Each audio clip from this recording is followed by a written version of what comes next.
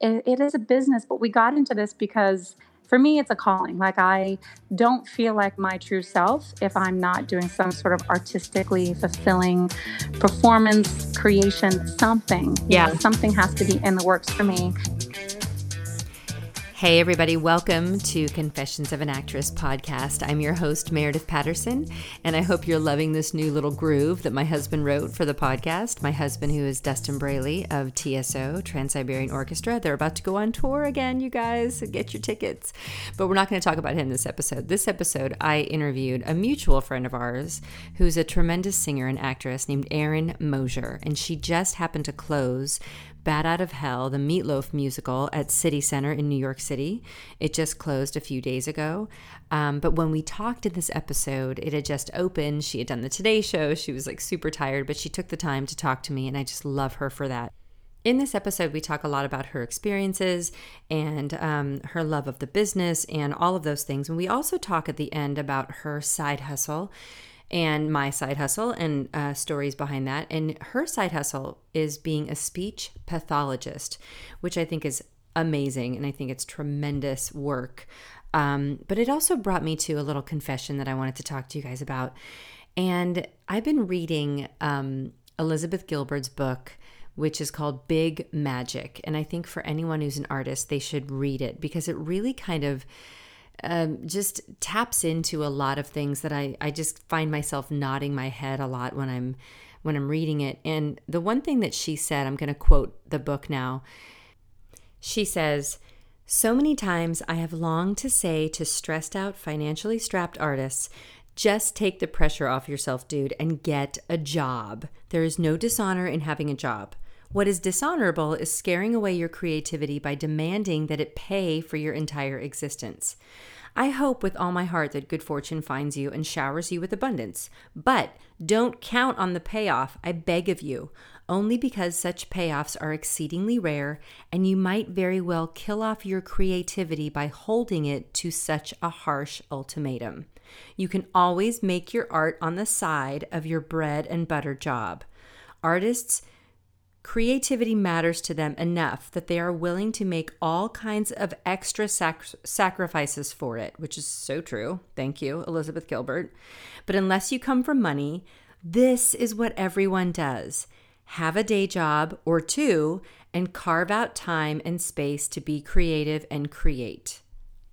Thank you, Elizabeth Gilbert.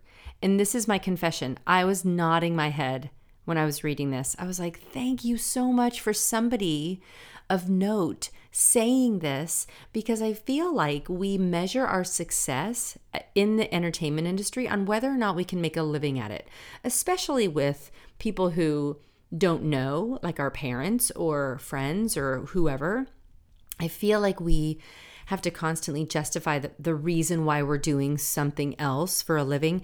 And Erin and I in this episode really kind of dive deep into stories about that and talk about that a little bit. But I really hope that you guys who are listening out there who have made it at times and then had to go back to a day job or whatever, know that there is no shame in it, okay?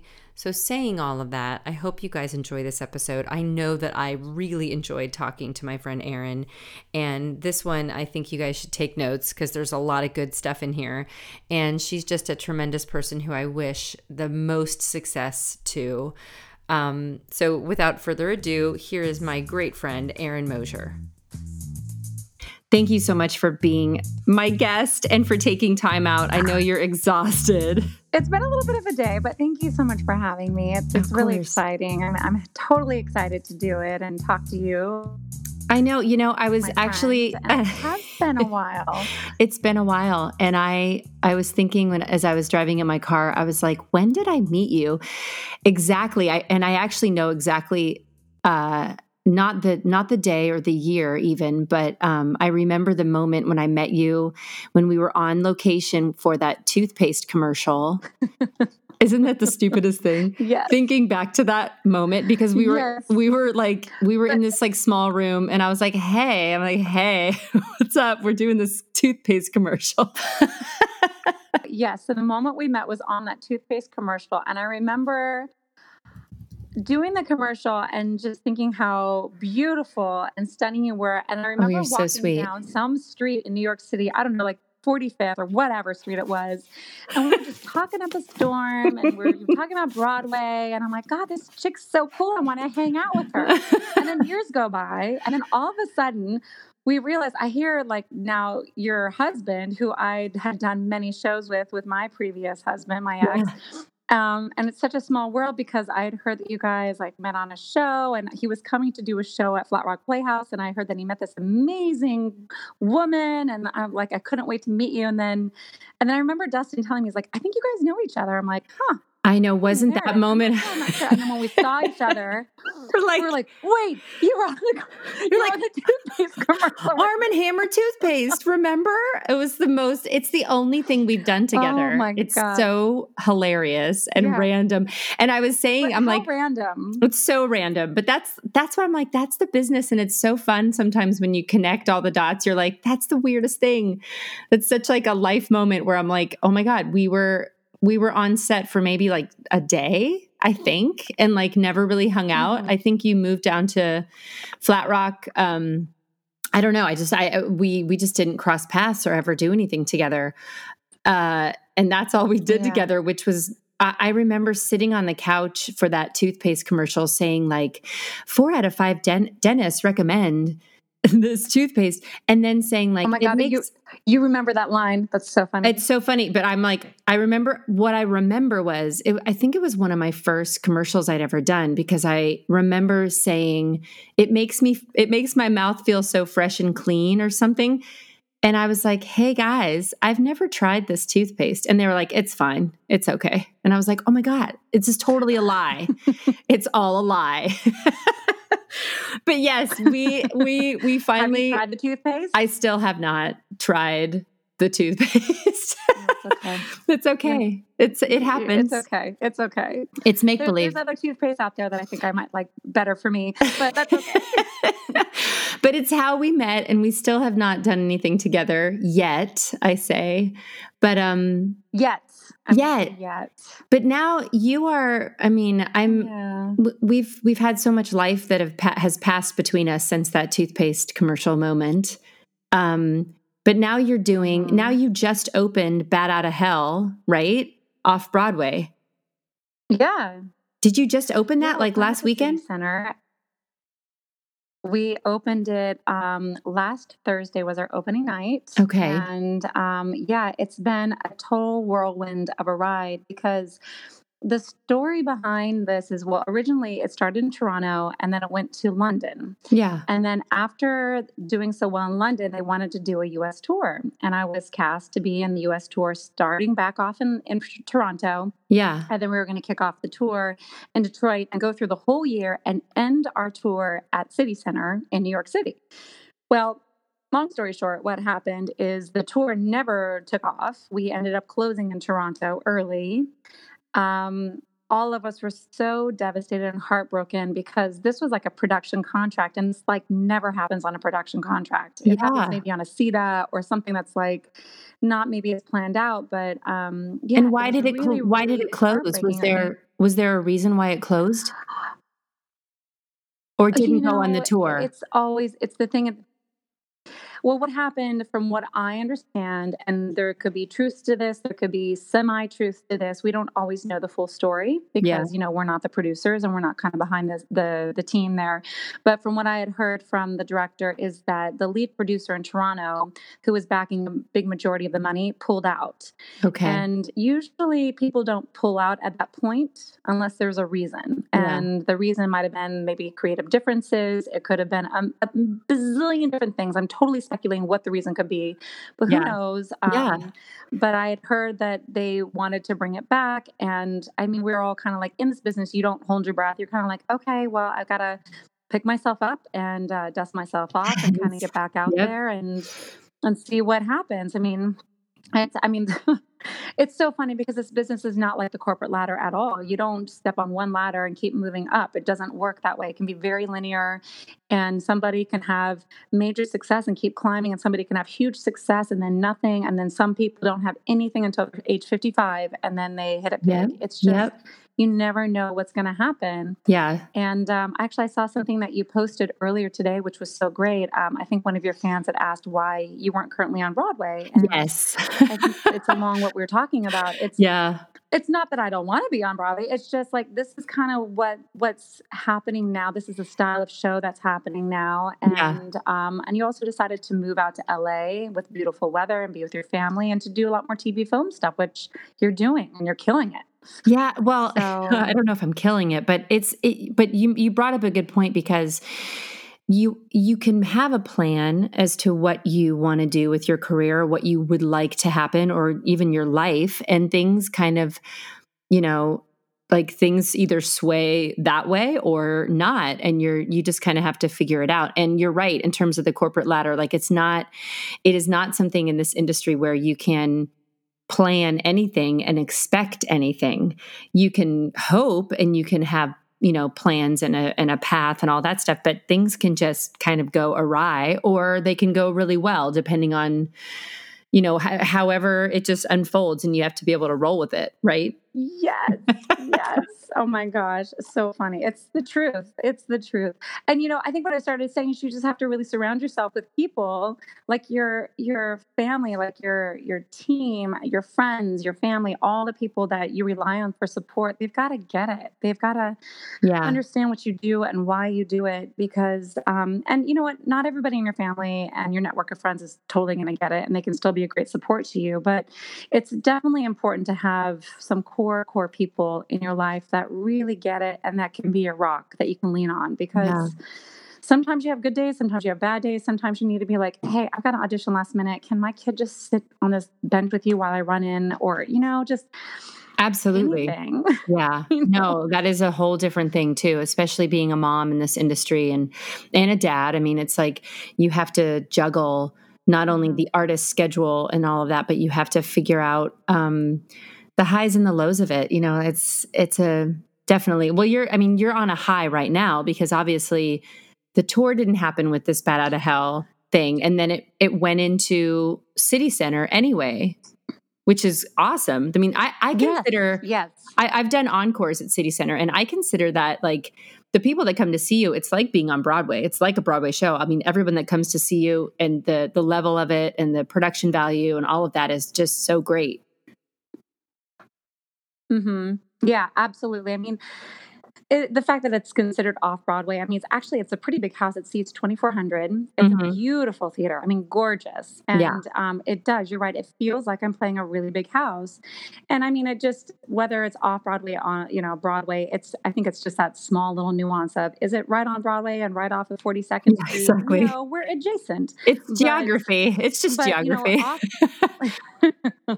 But yeah, I mean, we've had great press. We were just on the Today Show this morning. I know. And now it was exciting because you're exhausted. I know. And I was thrilled. I'm exhausted, but at the same time, a bit on a high on that because unfortunately, Lena Hall wasn't available. But fortunately for me, I'm her understudy. I was able to go on. So nice. I got a chance to play a little bit of the lead on the Today Show today. Oh my God, that's awesome. And yeah. And the cast is just so incredibly, incredibly talented.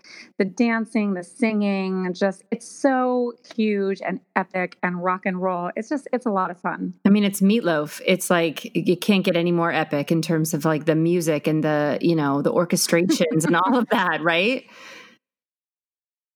Yeah, it's about as big as it gets. That's for sure. It's all about crescendos and belting your face off and and dancing. And we've got these great costumes and wigs, and it's just a lot of fun. And blue shiny lipstick, and it's great. It's oh my God! So how long are you guys running, and what is the plan for this production? Of course, again, this is going to there might be a plan, but you never know what's going to happen. But what is the projected plan? Exactly.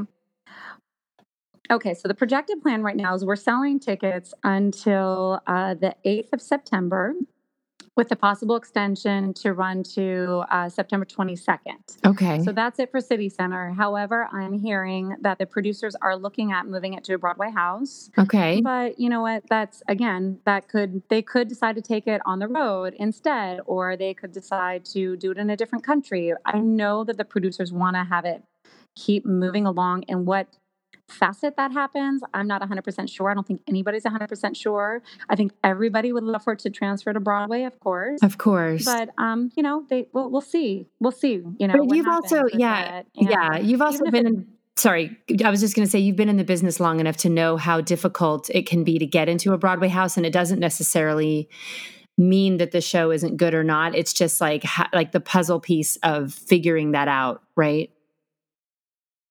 Right. I mean, from a business stance, I mean, there's a lot of shows that are kind of completing their runs, and some shows are closing. So there should be a few houses that are open. Whether those houses can accommodate our sets, be within the budget that the producers are looking at. There's all that business side that a lot of people who want to be artists don't think about. Yeah. Again, coming back to what you're talking about with the puzzle piece, like puzzle piece we always talk about is like casting. Do we fit into the mix, right? Yeah. But, it's so interesting. I was married to a director producer who is, I think, a total genius when it comes to putting on a show.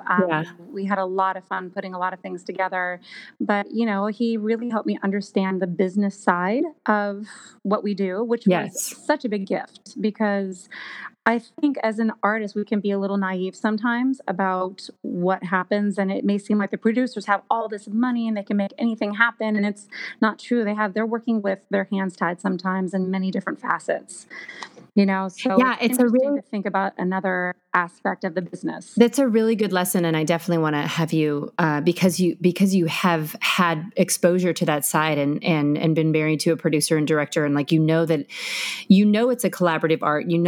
A lot of the reason, like, because I think actors and artists sometimes take things so personally, and it's like, sometimes, dude, it's just because you don't fit the costumes, or it just is not the right fit, or there's 1,000 other things that are going on, and it's not about just you. And I think sometimes you said you hit the nail on the head when you said that, like, people can take it so personally, or think that it's a personal decision, and that's the business. Like you were saying about like a Broadway house, the sets have to fit in that house, and if they don't, then that's the piece of the puzzle that's not going to work, right?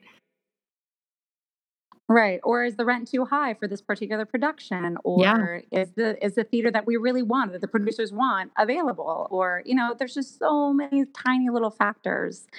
People just think they see the audition, you just audition, and if you're good, you're going to get it. But there's so many other things. I mean, I feel like everybody who we come across is talented. Like, everybody's talented. Yeah. Oh, yeah. You just have to show up, be the right fit, the right time, the right day. You got to be on point, ready to go.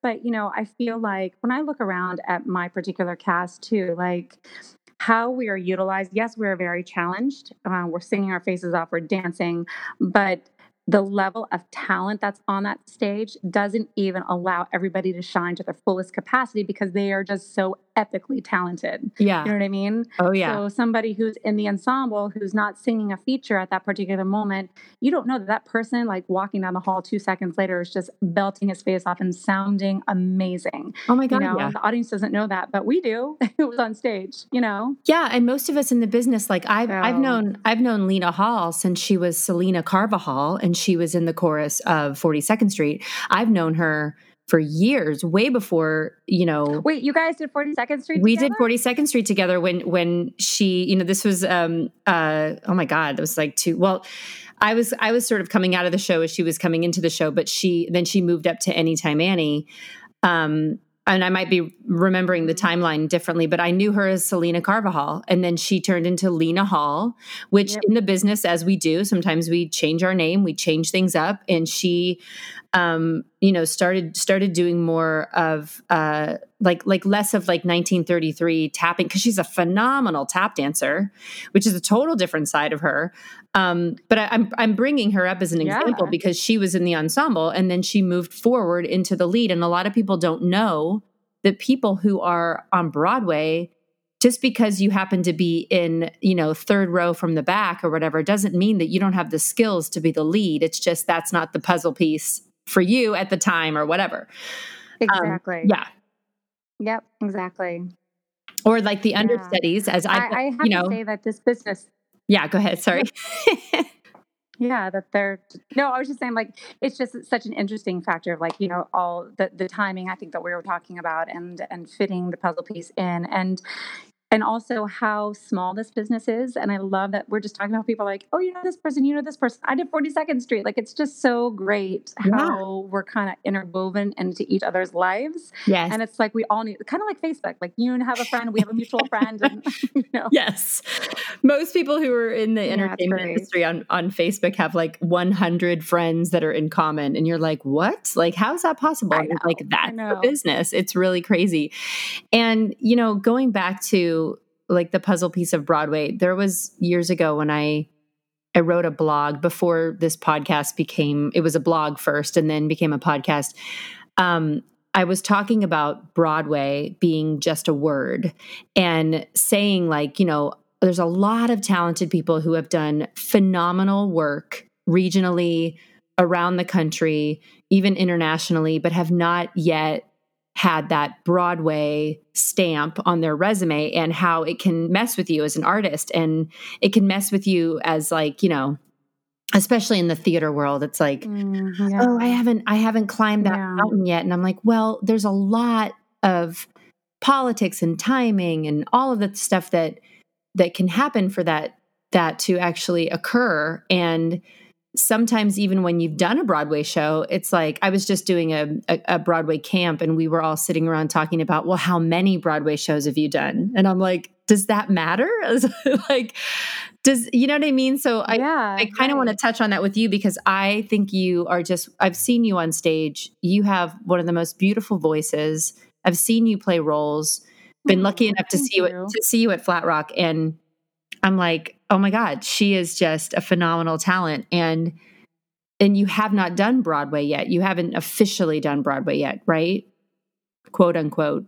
Right. I mean, I've done production contracts, which is what a Broadway show, when they think of Broadway show, you have a production contract. I've done production contracts that haven't actually occurred inside of a Broadway house in New York City. Yes. But I have to agree with you. Yes, it really, it doesn't bother me anymore, because I have a different point of view about it than I used to. Mm-hmm. But when I was younger, so much of my worth and so much of, like, I had this idea in my mind that in order to tell other people that I was successful as an artist, I had to have this Broadway credit.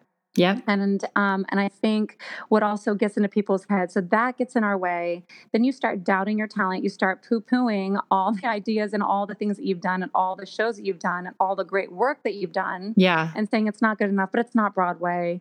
I mean, I've done some really, really awesome roles regionally that made me grow so much. I mean, Flat Rock Playhouse, I think there was times I was performing 3 concerts, doing 5 shows. Like, it made me learn things so quickly. Yeah. But I was like, oh, but it's Flat Rock again, not a Broadway show. But now that I'm kind of thinking about things a little bit differently, I can look back on it and say, but you know what? I grew so much, and I never maybe would have had that wonderful opportunity to get any other theater to play that role or to play the role. But I think the other thing that I wanted to point on, to play the role, right? We always talk about these here. We have our bucket list, right? Play the role, to get a chance to play. Yeah. Because that's what we do. I mean, it is a business, but we got into this because for me, it's a calling. Like, I don't feel like my true self if I'm not doing some sort of artistically fulfilling performance, creation, something.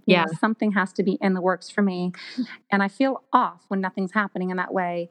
And that doesn't mean I have to rely on somebody else to give it to me. I can kind of create it for myself. I'm talking with a friend about writing a web series that's be like a really funny little spoof on some things, but I can't divulge any information quite yet. But we're both really, really excited about starting to work on it. No, and you have to do stuff like that. Yeah. But I wanted to say one other thing about, I think, agents, and I mean, I don't know why they do this, but they say things like, oh, well, you only have one Broadway credit. We're bringing in with people like 3 Broadway credits, like casting directors. And I think it's a way for them to kind of weed people out, but Yeah. it's so unfortunate because they're missing such great talent that way. Yeah. But again, this comes back to the politics and all that stuff of it. So I think that alone can also get into actors' heads. My agent said this, or I didn't book in a year, my agent's going to drop me. And we've kind of all been through weird ups and downs on the business side and our representation. But Yeah. I've had some really good reps, and it's so funny. People are always asking me who my agent is, and I haven't had an agent in years. I love, and usually now that's more common, I think, probably on the West Coast to just have a manager, right? Like a manager can I do a lot guess for so. you. I guess so. But I've always had an agent. Like I just recently haven't had an agent because I just can't get one. It's really strange, but that's a whole nother podcast. Yeah, yeah. Well, I think I'm kind of in the same thing too. Like I was trying really hard. So I had a manager and I really liked them, but I didn't feel like they were doing it for me. Like I had such high expectations of what they should be able to do. Yeah. But and then I couldn't really get an agent because I was really, really too honest about what I wanted and what I was willing to travel out for. They wanted me to go in there and say, yes, yes, you can send me on anything you want. I'll put my family on hold and I'll go to Alaska, make $200 a week. Well, that's great for somebody at a certain point of their career, but for me at this point, I've got a child at home. I'm not going to leave and go all the way across the country for Yeah. $200 a week. No, It's of not worth course it, not. Of you course. know? Um, and then when you start saying these things, this agent's like, well, we're going to pass on her. But honestly, I'd probably dodged a bullet. But on the Yeah, other that sounds hand, like you dodged I a have an bullet. amazing manager. I have this amazing manager who's so supportive of my family life, my career. My second career is being a speech pathologist. Yes, which I'd love to talk about too. Yeah, and That's so they get it. fascinating. Yeah. Absolutely. And I feel like Yeah. if you tell an agent, this is a good lesson, because if you tell an agent what you see your career as and what you would like to go for, and you're specific, and they're kind of like, well, that's not really, then you're like, okay, no, then you're not for me, because you really should have somebody who is an Exactly. extension of you and representing what you want, because the company is you. You are the CEO. They work for you. So if you think of yourself as like, a multi-million-dollar commodity, which is what I had a rep tell me that back in the day. And I was like, yeah, that makes sense. You don't want I to, love that. you don't want to be like egotistical about it, but you want to think of yourself as a company that is worth millions of dollars, and you are paying a percentage, 10% to that agent. So you want that person to be, you guys want to be on board together. You know what I mean? Yeah. You Yeah. need to be a good collaborative team. Yeah, exactly. And working towards the same goal. And you have a life outside of this business. Your life should not be just the business. You have to have, relationships and children and all of those things, and make space and balance for them, as a mom. Yeah. And that was really interesting because I didn't know that I wanted children because I was so gung ho on my career. And I have to say that it's the best thing I have ever done. Yeah. When I have a bad audition day, I don't care. I go home and my life is so full. I've got so many things. I have so much fun with her, and she reminds me to be playful and imaginative and youthful and have a wonderful, charismatic, childlike quality that I think people who don't have that in their life as they go on into the business, when their business becomes everything and that business maybe doesn't pay off. I hope it pays off for them, but sometimes I've seen that it doesn't always pay off for certain people. They don't have anything else, and it can be really hard. The highs and the lows of it can. Say that everybody should have a child. No, of course. I mean, no. I'm if just you saying, don't have other things in your life that are really important. Yeah, everybody have kids. Come on, everybody have kids. Just to but no. You bring up a good point, because it is true that it brings you out of yourself, if that makes sense, because this business there's a lot of highs and lows, and you can be overthinking everything and all that stuff. And when you go do your work, and then you come home to a child, or, it could be a dog, it could be a pet, it can be any other part of your life that is full, a relationship, all of those things. And you take yourself out of yourself and go, okay, this is what, because in the end, relationships and friendships and, children and family and all that stuff is what really matters. Because coming from, I don't know if you have any friends who are, happen to be like high up in the business, meaning like famous or have a lot of money or clout or whatever. Sometimes what I find in talking with them is that there's a piece of that that's missing for them. Some people have it all, which is awesome, but like there is some, because they've been so business, that when it starts to slow down or it starts to dip a little bit, they realize they don't have that, family, friends, or, kids, really. Yeah, it's just so funny. I was actually talking to a friend of mine about this, and he kind of said the same thing too. He's like, I just focus so much on my business, and I really am ready for like a family now. I really would like to have this other thing. I want to have it all, meaning he doesn't need to work 100% all the time. He has a decent amount of success, but what would make him feel really full and fulfilled is having balance. Yep. And I think what balance means to everybody means something a little bit different. So I think balance of like making sure you're taking care of you, like the self-love, self-care, yoga, working out, whatever it is for you, make sure it's other things that you have in your life, amazing friends, family, great relationships, but really also self-care. Like that's so big. easy, especially as a parent in this business. You need to make sure that you take care of yourself. Yeah, and also people don't realize, it's fun to perform, but you're also taking care of the audience, right? You're performing and giving so much when you're on stage. You have to take care of you. Oh, absolutely. You have to fill up your cup so then you can then give to others. You know what I mean? If you're just constantly giving and giving and giving, and I find that a lot of, I don't want to exclude the men, but a lot of women do that. If you are a caregiver and you are, taking care of your kids or your dogs or whoever you're taking care of, and then you then go and perform, you're still taking care of everybody else. And then you forget about yourself. Yeah. But that's a big lesson for... It's an easy thing to do. Yeah. And not just artists. I feel like anybody needs to really have that balance and take care of themselves. And what do you find works best for you in self-care and taking care of yourself?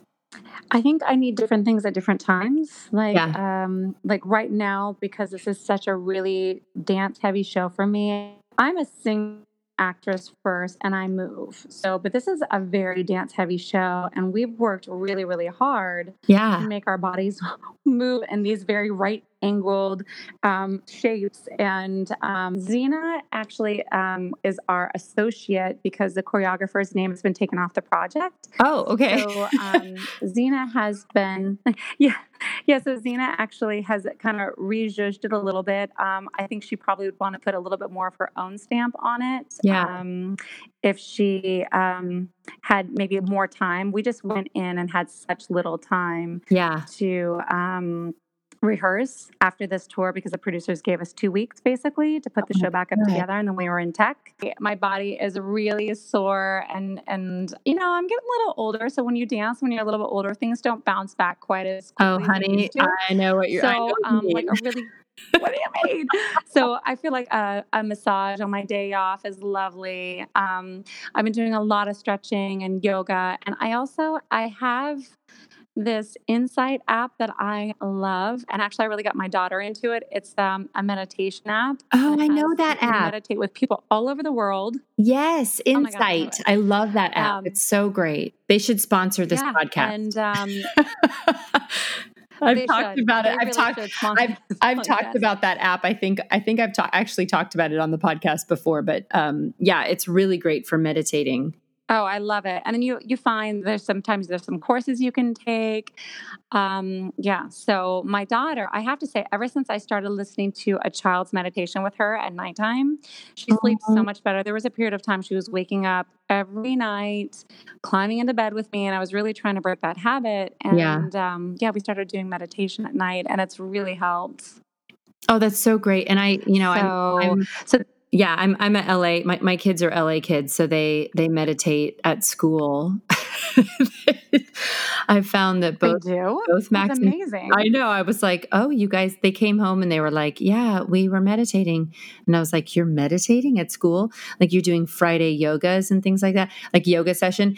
And I find that the mindfulness that's coming into the next generation, is so important to self-care. I'm going to like get holistic for a second, but all of that stuff is really, really Uh-huh. important, not just for artists because of the highs and lows of our business, but for people in general, because we're in a society where everyone's comparing the other person to like, oh, you have this house, you have this car, you have this career, I should have this, I should have Mm. that.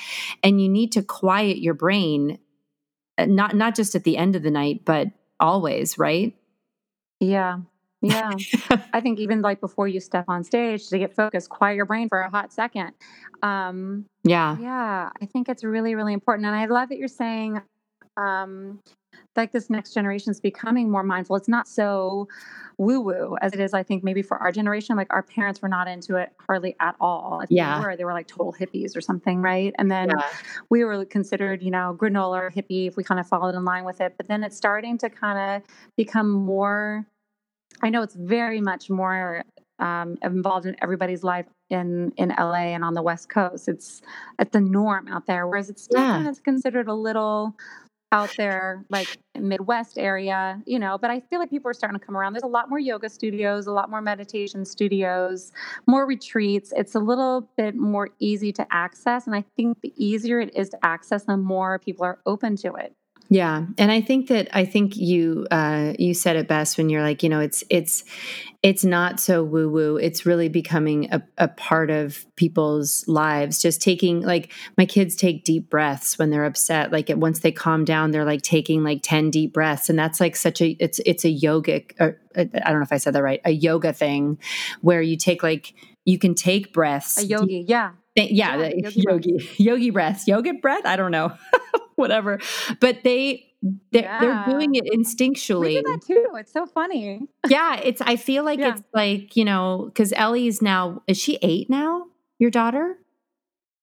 She's 7. She's 7. She'll be turning 8 in October. Oh my Can you believe God. it? I can't believe it. But yeah, I mean, her and Max, like it's and even, our youngest Billy, like they take those deep breaths and it's like instinctual. So in terms of self-care for people in general, artists, actresses, actors, singers, all of it, like finding whatever works for you, whether it's an app or it's something, yoga, stretching, I think, especially because you're doing all that dancing, is like imperative. Going forward, like I know that you've done some TV and film. Is there like, I know that New York has got a lot more of that. Is that of interest to you? Do you feel like you want to do more of that? Have you, because I never know. Like you look at someone's resume and you're like, I I don't, yeah, do.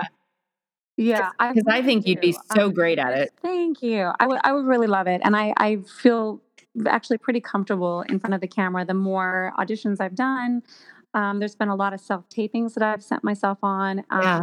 I haven't booked anything in New York. I've booked actually some things out in Pittsburgh, a couple different shows in Pittsburgh, Oh, nice. and which I was kind of brought in as a local hire for as a on their episodics there, and it's been great because it's kind of taught me a little bit what it's like. I'd love to do more.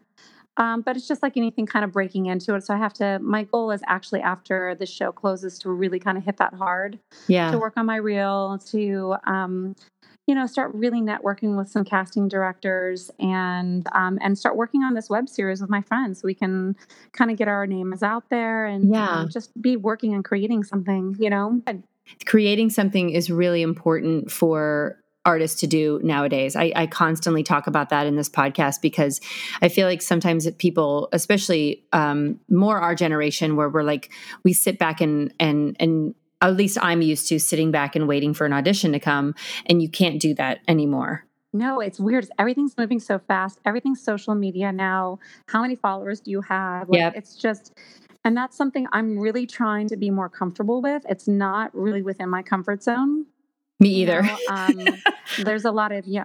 Yeah, it takes a lot of I mean, I think for the generation that's, younger than us, like there's a lot of what I'm going to call kids in the cast that I'm with, but they're in like their mid to they're yeah, young 20s, maybe mid 20s. Yeah. But they're like on social media all the time showing this, doing that, and it's second nature. They didn't even think about it. You and I have to be like, "Okay, let's put some thought into this. What do we want to post?" It's No, just we they have don't to even think about it. They just do it I know. constantly. I know. Yeah. And then my dad, on the other hand, he's like, he gets Facebook, but he only like stalks people. He doesn't ever post anything. He'll like maybe like something, but they're It's all such like, a oh yeah, I saw it. I'm like, did you like it, Dad? Yeah. They're like, no, they just look at what's happening. But doing a web series Oh is so God. important. I mean, like me doing this podcast was something that I was like, okay, I guess I have to do this kind of stuff. But I really actually, as I've launched into it, I really enjoy it. I really enjoy the connection with, my tribe of people and like other actors and other artists. I really love it. But doing a web series is really smart. And how did that kind of come about? I mean, I know that you're in the middle of working on it, but you and your friend just kind of were like, Well, so this is kind of how it came to be. There's this individual that I have worked with, catering, ironically, and he's always one of my favorite people. I just don't want to say his name because I don't know if he wants me to say the name like okay, on a podcast yet. that's okay.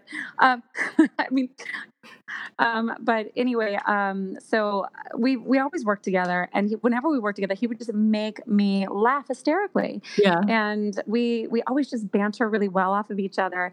And I always told him, because he does a lot of film work, and it's more of like small films, things that he's done to kind of create his reel and just networking in his own world. Yeah. And I'm like, we need to write something. We need to write something. Well, he just came to see my show, and we were having dinner once again, talking about life. And he's just one of those individuals that finds himself in very strange situations, but knows how to spin it and make it very funny. Yeah. And that's such a gift. And because he's funny like that, he brings out my funny. And so we were just talking about a couple ideas. So, and it's something I've always wanted to do. Do I know how to do a web series? No, but I'm going to figure it out. But I didn't, that's exactly how hard can it what be? you have to do. Exactly. In this day and age, like I didn't know how to do a podcast and I started this and I was like, okay, I have no clue what we're doing, but it's just, you just have to kind of jump in with both feet and figure it out as you go and be creative before you're critical. That's a big lesson, right? Yes.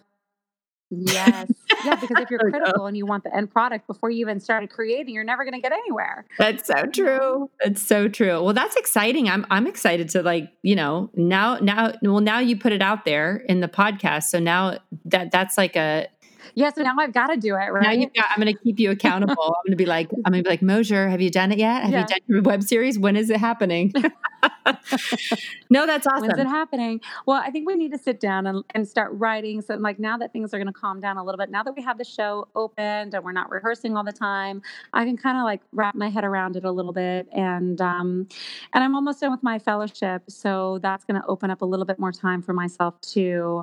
Because speech pathology. Going back to that having another career. I've always wanted another career where I could, not feel like I have to take every single acting job that comes down the pike just to pay a bill. Like I thought that was kind of detrimental to my artist soul, if you will. I wanted to do projects that I was really excited to do, not just to pay a bill. Yep. And it's funny because originally I felt like in order to be successful, I had to pay all my bills doing my art. But then that became there was so much pressure. I felt the pressure. I think when I walked in the room, you better cast me. I got to pay my rent. That pressure. No, that's so right. They're probably like, this person seems like really needy. It changes your energy when you have something else. It totally does. Yeah, absolutely. Very smart to do that. Absolutely. I'm so much more calm. Mm-hmm. I'm so much more at ease. And I wasn't early on. I used to be very nervous at auditions. Now I actually really enjoy it. But so I always wanted something where I would make really good money doing something I really like to do that provided me the flexibility that wasn't bartending, working in a loud bar or a restaurant, because, that's not always the best for our voice if we're trying to sing and we're talking over loud environments. So I just really wanted something that made a difference and that I enjoyed doing. And I came across speech pathology, and my initial, and I don't even know if you know this, but and I'd like to talk about it because Yeah. actually a lot of people have like they kind of get concerned about situations whenever there's a vocal injury or an injury of any type. When Yeah. I was doing Mamma Mia in Las Vegas, I discovered that I had nodules, and there were bilateral nodules. I had them on each vocal fold, and actually I think they were beyond nodules. I think I've had them for a long time, and they just became so inflamed that they kind of turned into polyps. And Right. they were not going anywhere. And I didn't sound terrible. I just noticed that singing was not as easy as it used to be. I had Yeah. like this break in my passaggio. And I went to see this amazing doctor in Philadelphia. And he's like, well, you can try therapy for a while, or you can get surgery. And after really thinking about it and getting a second opinion, I opted for the surgery so I could have a longer career. And I didn't know that you had it surgery. That's was amazing. no, it's like the most difficult thing artistically I've ever done, because it really, I had to have so much faith that Yeah. it was going to be okay. Yeah. That it was, and what happened is I learned so much about my voice. I learned from how to really like know what my voice was capable of, and to not push it and try to make it something that it's not. Because I think a Yeah. lot of times we do that. You're like, oh, that person's singing like this. Let me try to sing like that. I'm literally the person who tries to sound like everyone else, and I'm like, that's not what my voice does. And what's so interesting is that we haven't even talked about like how like you have this amazingly high belt and amazing voice, and to think that these nodules were created from possibly belting. I mean, do you know how they were created? Did the doctor say that? Was it from singing Um, wrong, or yeah, I don't know? I think it was more, no, no, I don't, I really, and that's the thing is I think it was more lifestyle choices at the time. Okay. I was young. I was in my 20s. I was working. I was in a rock and roll band. Yep. I was also working at a nightclub, not a bar, but a nightclub. And I was working until 4 or 5 a.m. This is back when you were allowed to smoke inside. Oh yeah. So it was loud music, talking all night long in smoke. Then I'd perform on top of it. So it was just a bunch of things. And Yeah. also at that time, I'm like, I've got cords of steel. I'm indestructible. No, Erin, you're not. So Says every person in their 20s who's singing. Yeah, exactly. clearly, Exactly. yeah, yeah, of course. So I went through that, and then so it was really the therapy that I went through that I really fell in love with voice therapy. Okay. And Yeah. then what happened is when I had my daughter, she was a little bit of a late talker, and there was this program that's provided by the state. It's called Early Intervention, and they help provide children with assistance to help them if they are a little late blooming with their talking, or whatever any assistance they may need in that Yeah. way. And I fell in love with, I'm like, oh, this is also speech pathology. And then as I looked into a little bit more and started investigating that as an option, I thought, I feel so passionate about me personally going through speech pathology as healing my voice. Here, on top of it, from a language perspective, it really helps young kids. It can also help people who have had strokes. It just seemed like such a cool thing, Oh, it's so So awesome. um, I'm now actually I'm now actually working and doing early intervention during my fellowship, and a fellowship is like 9 months after I graduated.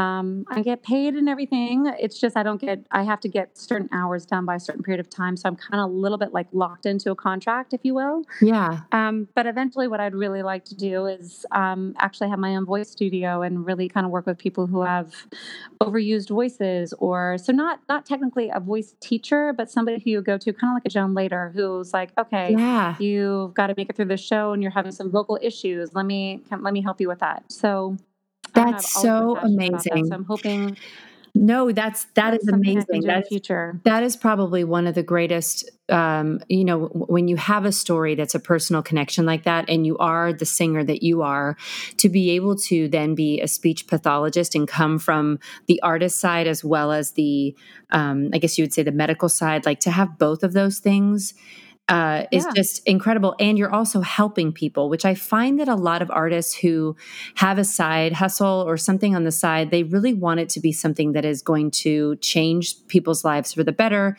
to help and not just be a waitress. Not that waitresses don't help people, but you know what I mean? Like something that that fulfilled Yeah. you in another A little bit more way. of a bigger global picture. Yeah. Yes, exactly. So that's Yeah. awesome. That is so great. When I was about 18, when I came to New York, I found out that I had nodes because my vocal teacher was like, "How did you learn how to sing?" And I was like, "I was in a blues band." It's so funny. I didn't know that we had this kind of like linear story a little bit, but I was in a blues band and I had nodes. I developed nodes from just singing. I wasn't really trained, and I had to go on vocal rest. I didn't get surgery. I went on vocal rest for 2 weeks to see if the nodes would go down or they weren't, they were sort of like blister form, if you will, instead of like, something that could be cut out.